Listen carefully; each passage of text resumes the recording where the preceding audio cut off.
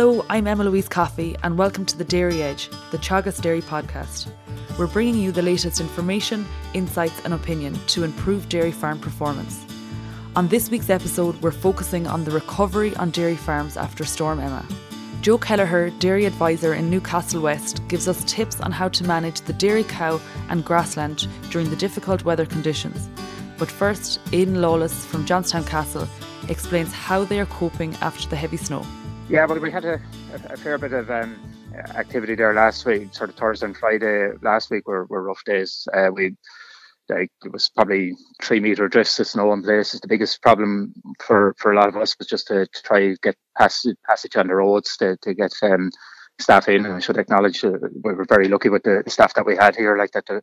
That's the Trojan work trying to get here, and then they had an awful mess when they did get here. And I was actually snowed in as well for a couple of days. So it was the drifting of the snow was the big problem, and there was a couple of storm damage then from trees down in places, and then frozen water pipes were the other big problem, I suppose, really with us in terms of that. So we were lucky that there was no real structural damage done on the farm here, but there would have been a good few farmers around in the Wexford area that would have lost sheds through the collapsing through the snow. That was probably the biggest problem for a lot of them, but thankfully ours stayed clear enough from that point of view. So.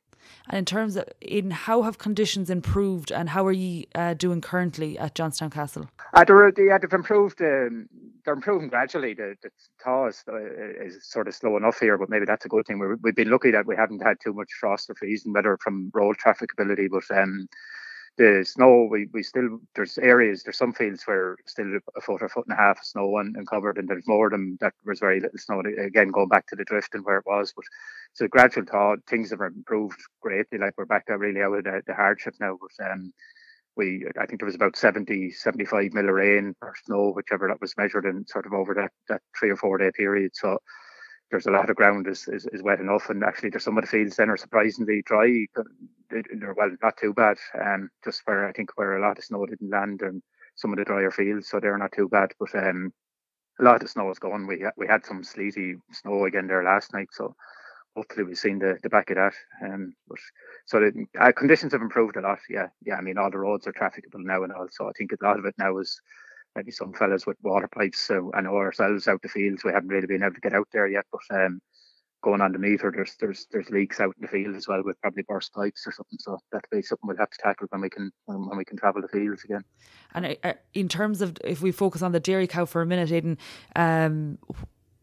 are you housed full time at the moment, or are you out at grass? Well, we were housed full time up until today. Now was our first day where we've tried getting out the spring calf cows. Again going back to, there's a couple of fields that are sort of reasonably dry, and there's no snow on them. So we tried getting them out there for a few hours now today. So it's the first day, but we had replacement heifers out there, and we had to bring them in during the snow, so they're still in, and all the autumn calved milking cows are still in as well. And our problem there really is that we got a good bit of grazing done in February, but we because of the ground conditions then, we have to graze a good bit of dry area then. So we don't have too many dry fields left, and a couple of them are snow covered still. So we're probably looking at next week before we get those milking cows out. But hopefully the spring ones, if we can get them out at least by day, maybe. I know they're giving heavy rain. They're now forecast for Friday again. So we'll see what comes, but we'll pick and mix where we can, I suppose. But and in terms of where you have the animals housed, Aidan, what sort of diet are they on?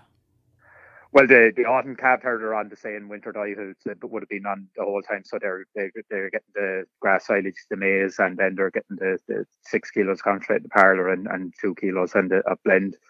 The spring cows, when we were housed full time, we were giving them 5 kilos of concentrate and grass silage, then sort of ad lib, or they were probably eating, I suppose, probably up to 10, 12 kilos of grass silage as well. That would have been good quality grass silage, good first cut of 72, 74 DMD. So they seem to be settled enough on that now. When if we can get them back out, we'll drop back that to sort of the 3 kilos that we were feeding up until the storm. So that's sort of the diet that they're on. So we're lucky enough that we have plenty of good quality feed still for the milking cows if we do have to house. So And I suppose you acknowledge that the silage is of high quality, but have you seen a knock-on effect of transitioning the spring calvers from the grazed grass back to a silage-based diet? Not too bad. Well, I mean, they had been getting a small bit of silage in the diet the whole time. We were bringing them up until the week before the storm there. They were sort of getting some 3 or 4 kilos silage there from 8 or 9 o'clock at night. But just there's been a little bit of an unsettling effect overall in terms of just there during the storm. We only milked once a day for during on Friday, I think, of the storm, and then just sort of the stress of maybe weather and water and different things. So the cows are taking a little bit of a knock, but they're production wise they seem to be back up to sort of more or less normal this week. And now milk solids, they're probably on the silage. I imagine our milk solids they are probably back a little bit on the spring herd, especially with just the grass silage, but they seem to be happy enough. They're actually anxious now to get out again today. Obviously, they're to the grass if conditions are good, but we're happy enough that we didn't, like I said, we didn't really, just a couple of cases of mastitis, but we didn't. The cows, other than that, weren't too bad health wise. They seem to have recovered well enough and all. It's just that probably the milk solids are taking a bit of a hit with the change in diet. All right. I see that growth rate is quite slow on a lot of farms in February. Have you seen that in Johnstown Castle? Yeah, well, like I was saying to some of the farmers there, we haven't had we didn't even get 1 week of growthy weather at any stage really. Normally during even during the cold spell you might get, but our growth rates right throughout February really were sitting at the sort of the single digits, sort of between sort of 4 to 8 sort of kilos of grass really for most of it, and maybe bar a couple of new reseeded pastures that might have done 10 or 12, but obviously I'd say that we haven't been able to get out because we can't see the grass in a lot of it now this week. But I'm sure it hasn't grown either in this week either in the first week of March. So growth rates have been very slow. But the one thing that we're pleased with, where the snow has cleared, there doesn't seem to have done much burning because with easterly breeze would affect us here. But I think the snow probably sort of acted as a bit of a blanket. So really our priority now for next week, if conditions improve well enough, like that the ground conditions, we'll be going with our second round of fertilizer to try. And hopefully we'll do a week of mild weather that we will get a bit of burst and growth. So there's not a lot of grass out there, but we want to try to keep grazing if we can, if conditions allow, just to keep it. And we'll have silage in the diet, I'd say, imagine for the next few weeks, coming, some portion of it. We might not have enough grass but we'd like to be getting out and getting grazed off anyway. So. And I suppose the slow growth in combination with the, not hitting the target in terms of the percentage grazed as a result of the weather would be a reason to look back over the spring rotation planner and readjust. Yeah, probably just pushing out the end of the first rotation a bit. But now we have we were sort of on target there for the February, so we have a third of all the grazing ground grazed. So hopefully but there wasn't a whole lot of growth coming back on that either. So our covers, imagine, our overall farm cover is probably back down to around the 600 mark maybe now, I'd say, on the spring herd, and something similar with the autumn ones. But we were lucky enough that we had sort of a week of very good sort of grazing. We were just starting to motor nicely there before the storm, and we had got slurry out. That's another issue on a lot of farms here again, that sort of the slurry is building up. So we're lucky enough that we have a sort of another week or 10 days before we've issues with that again anyway. So we have just the grass, just to get that back on track. We will adjust the spring rotation plan a bit, but we still have area that we can graze if the weather improve. And the thing about it here is, if we get 4 or 5 reasonable days, the thing can change around quick enough. We saw that there before in the last couple of weeks. So hopefully, with a good forecast, maybe coming down the road, we might get back out and back to normal there next week or the week after. That's great. Thank you, Aidan. No bother, Emily. Yeah, thank you. Now let's get some advice. The next week will remain a challenge on farms.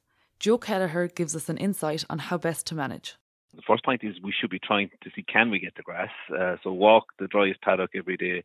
See, can the cows actually get some bit of grass in? If it's only 3 hours, leave them out at 10 o'clock in the morning and back in at 1 o'clock, and see, can we get that bit of grass into them? If that is not possible, which is the case on certain farms, then we'll have to replace that with silage. And silage is a poor replacement for grass, so we're going to have to supplement it with up to 5 or 6 kilos of ration. And anything more than that, then we're looking at stomach upsets and possible acidosis. So 5 or 6 kilos of ration probably, if they're inside full-time, you'll be looking at an 18% protein ration. If the cows can get out for that 3 hours, and we're supplementing, a 16% protein ration will be adequate. And if they're out full-time, a 14% protein ration will be adequate. But the other thing then is, if guys have anything, which is probably not common, but if guys have anything like sugar beet or maize silage, now is the time to be feeding that, and to give it to the cows that are starting to hit peak milk production. And I guess we want to be conscious too, Joe, that, you know, where we're feeding a high level of concentrate, 6 kilos, for our heifers, they're probably eating between 10 and 12 kilos dry matter. So if we're feeding 6 kilos, that represents half of their diet. And that probably comes into mind when you're talking about stomach upsets and acidosis within dairy cows in early lactation. And in terms of where we're substituting grass with silage in the diet, like, we're expecting a knock-on effect on production. You know, what sort of effect would you expect to see in the milk? Yeah, I suppose the energy value of silage is probably roughly around 75% that of grazed grass. And then if you couple that with it, the fact that the silage is much more fibrous in nature, you're going to have lower intakes. So the cow's going to eat a lot more or a lot less silage indoors than it would if it was eating grass outside. So that's why we are supplementing with the meal. So the meal is going to probably fill the gap some bit, but it won't bring us back up to where it would have been if the cow was outside of grass. So at best, the cow indoors full-time in silage, we're probably looking somewhere in the region of 20 litres, depending on the silage quality. If the silage quality is up in the 70s, you might get a bit more. If it's down in the low 60s, you may get a bit less than that. So there is probably 3 or 4 litres of a drop compared to the cow outside full-time at grass. And it's just something probably that has to be accepted for the next week or two, that there is going to be a drop in production. And in terms then, if our cows are housed full-time, there are some health implications. So, you know, if we consider the udder health and somatic cell, you know, the somatic cell may increase when cows are housed. What are your recommendations to try and manage somatic cell? Yeah, I suppose the main thing is just has to be monitored as closely as possible. We have to keep a constant eye on it. So the best way to do that is to strip every cow before every milking. Yes, it's adding a bit of time to the milking process, but hopefully it's a short-term thing for a week or two. But every cow should be stripped before every milking, and just to check to see if there's any clots or any swellings in any of the quarters. The other thing I suppose that guys should be conscious of doing is milk recording. If at all possible, those that are milk recording, try to book the first milk recording for the next week or 10 days. Those that aren't milk recording should definitely consider doing it. Gives you an idea of which cows are causing the problems, and then it'll allow you to do a CMT test and narrow it down to which quarter is causing the problem. It also will help you understand what happened in the dry cow therapy that you just used. So the other thing is, when cows are indoors, there's only 2 things that come in contact with the cow's teat, and they are the cubicles that the cow lies on and the cluster that's in the milking parlour. So with regards to cluster, if you see a spike in cell count, I would be saying put out a few buckets and put a bit of paracetic acid into them and dip the clusters in between every cow. As regards to cubicles, we need to start liming the cubicles twice daily again, and make sure they're clean. And also then the automatic scrapers, just make sure they're running at least 4 times a day. Depending on the size of the shed, sometimes the longer sheds you might even need to run them a bit more regularly than that. Okay, just moving on to the grass scene then, Joe, based on the dairy farms in your area, how has grazing gone since the 1st of February? Are farmers getting out, and if they are, what sort of percentages are they grazing? Yeah, it's a bit of a mixed bag. I suppose the land quality around Newcastle West, as you head east to Newcastle West towards Limerick City, we've good fertile, free-draining ground. Then as you head west into the higher ground on the Kerry border, you're on very heavy clay soils. And that is telling the story of what happened with the grazing since the 1st of February. So the guys on dry ground, some of them have been out since the 1st of February and have grazed the 40% at this stage, but they're few and far between. And then on the heavier sides, we have a lot of guys who haven't seen grass at all yet this year. So really we're looking at anywhere between 0 and 40% of the grazing platform grazed at this stage. And the other thing I suppose is those that are grazing is we're seeing that the regrowths are quite poor on the paddocks that have been grazed. So we're seeing growth rates of maybe 3 or 4 kilos when we would be expecting them to be up at 10 kilos. But after the snow and the weather we've had, the ground temperature is just that bit low to allow grass to kick off properly. Okay, and where the farmers are low in terms of area grazed, what are your recommendations to get going or get back on track between now and, say, the middle of April? Yeah, for the guys that are low or haven't even started yet, I suppose just keep walking the paddocks, walk the dries paddock on the farm and see, is there a possibility of getting cows out on that paddock for 3 hours? And just keep checking it every few days. You may be surprised. You can make these decisions from the yard, walk into the dry fields and see what you can. If you can't get going, then the guys that haven't started, ideally, we need to start targeting the lowest covers on the farm. So start grazing off as much ground as possible to get the regrowth kicked in and to get that section of the farm moving so that when we start the second rotation that there's some sort of a decent cover of close to 1,000 kilos in those paddocks at the start of the second rotation. So we would be typically we're aiming for a third graze by the 1st of March, and we know that's gone, so that's not feasible for most. So really for those that haven't got going at all yet or have very little grazed, we would be saying maybe a third now by maybe the 20th of March, maybe a third by the 5th of April, and maybe finishing up then on the 15th or 20th of April at this stage.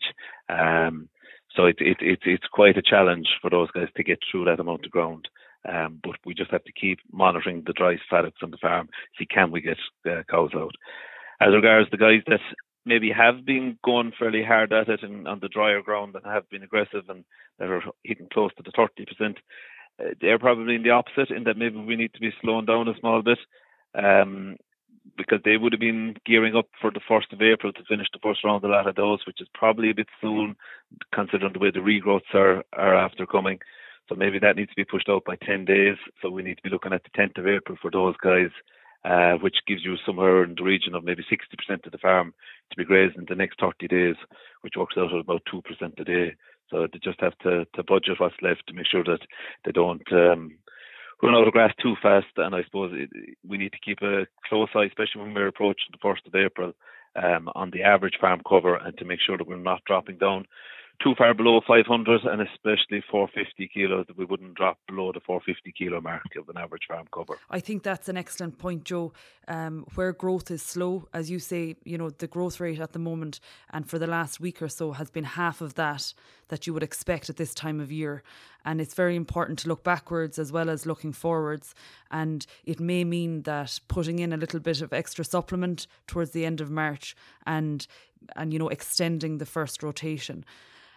If we consider fertiliser, in a typical year, farmers generally spread their second round of fertiliser in and around this time, so the 1st to 2nd week of March. What's your recommendation for spreading, considering the weather conditions we've had? Yeah, I suppose again it's a case of it's in line with the soil type and in line with the grazing. There's kind of a few different scenarios. There's the guys that got out in early January and late February on the dry soils. They'll probably need to be going again. And then there's the guys that just got out there the week before the snow. And they're probably okay maybe for another week or two that they don't have to go again. And then there's the farmer who hasn't gone at all yet. And they need to spread the fertiliser as soon as they can and as soon as the ground is trafficable.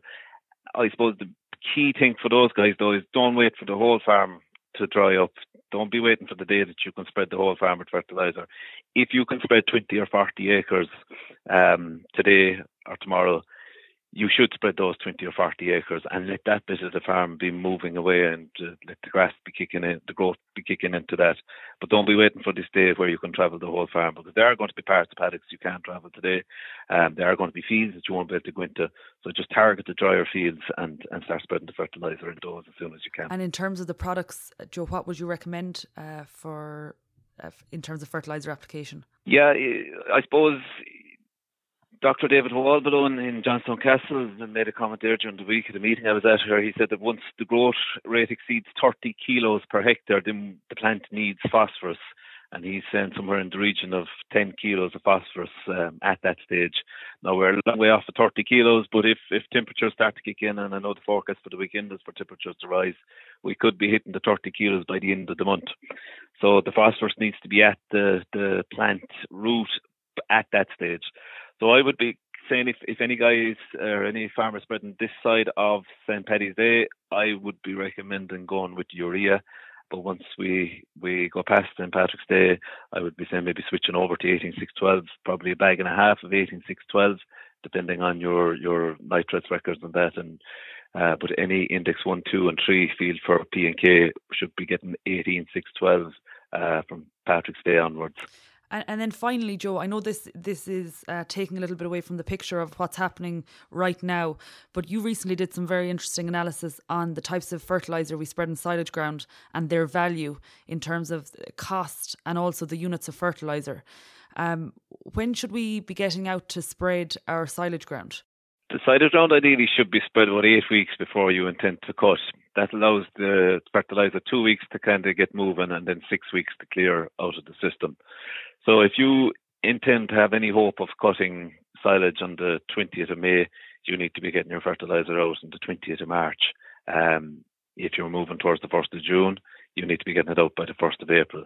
So really, again, the last 2 weeks of March, if conditions allow, I would be saying we need to be getting as much as possible of the silage fertiliser out. And then just moving on from the timing, what sort of products do you recommend to spread on silage ground? We have moved as a nation, we're spreading half the amount of phosphorus and potassium as we used to be spreading in the early 90s. And at that time, there was a lot of 0730 being spread, in particular on silage ground, and we've moved very much away from that towards the cutsward type products, the 24, 2.5, 10s. And even I'm noticing a trend in the last year or two where we're moving to even lower products again, where we're going from maybe 23, 2.2 phosphorus and 4.5% potassium, which is lower again. So, and when as part of the article I did, I just looked at the cost of those, and yes, the cheaper cutsward type products are coming in at €20 a tonne cheaper, but when you cost them on a per unit basis, you're actually spending more on a per unit basis because you're spending €20 less a tonne, but you're getting somewhere in the region of 140 units less of total fertiliser in that tonne. So if we want to rectify the fact that nearly 70% of our soils are deficient in P&K, we need to start reverting back to the 0730 type products. Yes, it's going to cost a bit more on a per tonne basis, but we will, on a per unit basis, it's not that much dearer. The other factor then, of course, the knock-on effect of all that is what will happen is the field will bulk up a good bit earlier, and we'll have a field of silage that will be ready to cut on the 20th of May, and we won't be waiting until the 10th of June for it to bulk up so we can cut it. And the knock-on again from that then is that we'll be cutting silage that will be in the 70s for DMD versus silage that's in the low 60s from DMD, which is a huge knock-on effect again. That's great. Thank you, Joe. Okay, no problem, Ella. That's it for this week's episode of the Dairy Edge podcast, and my thanks to Aidan Lawless and Joe Kelleher for joining me on this week's episode. Don't forget to subscribe on Apple Podcast, and for more information go to Teagasc website at teagasc.ie. I'm Emma Louise Coffey, and join me next time for your Dairy Edge.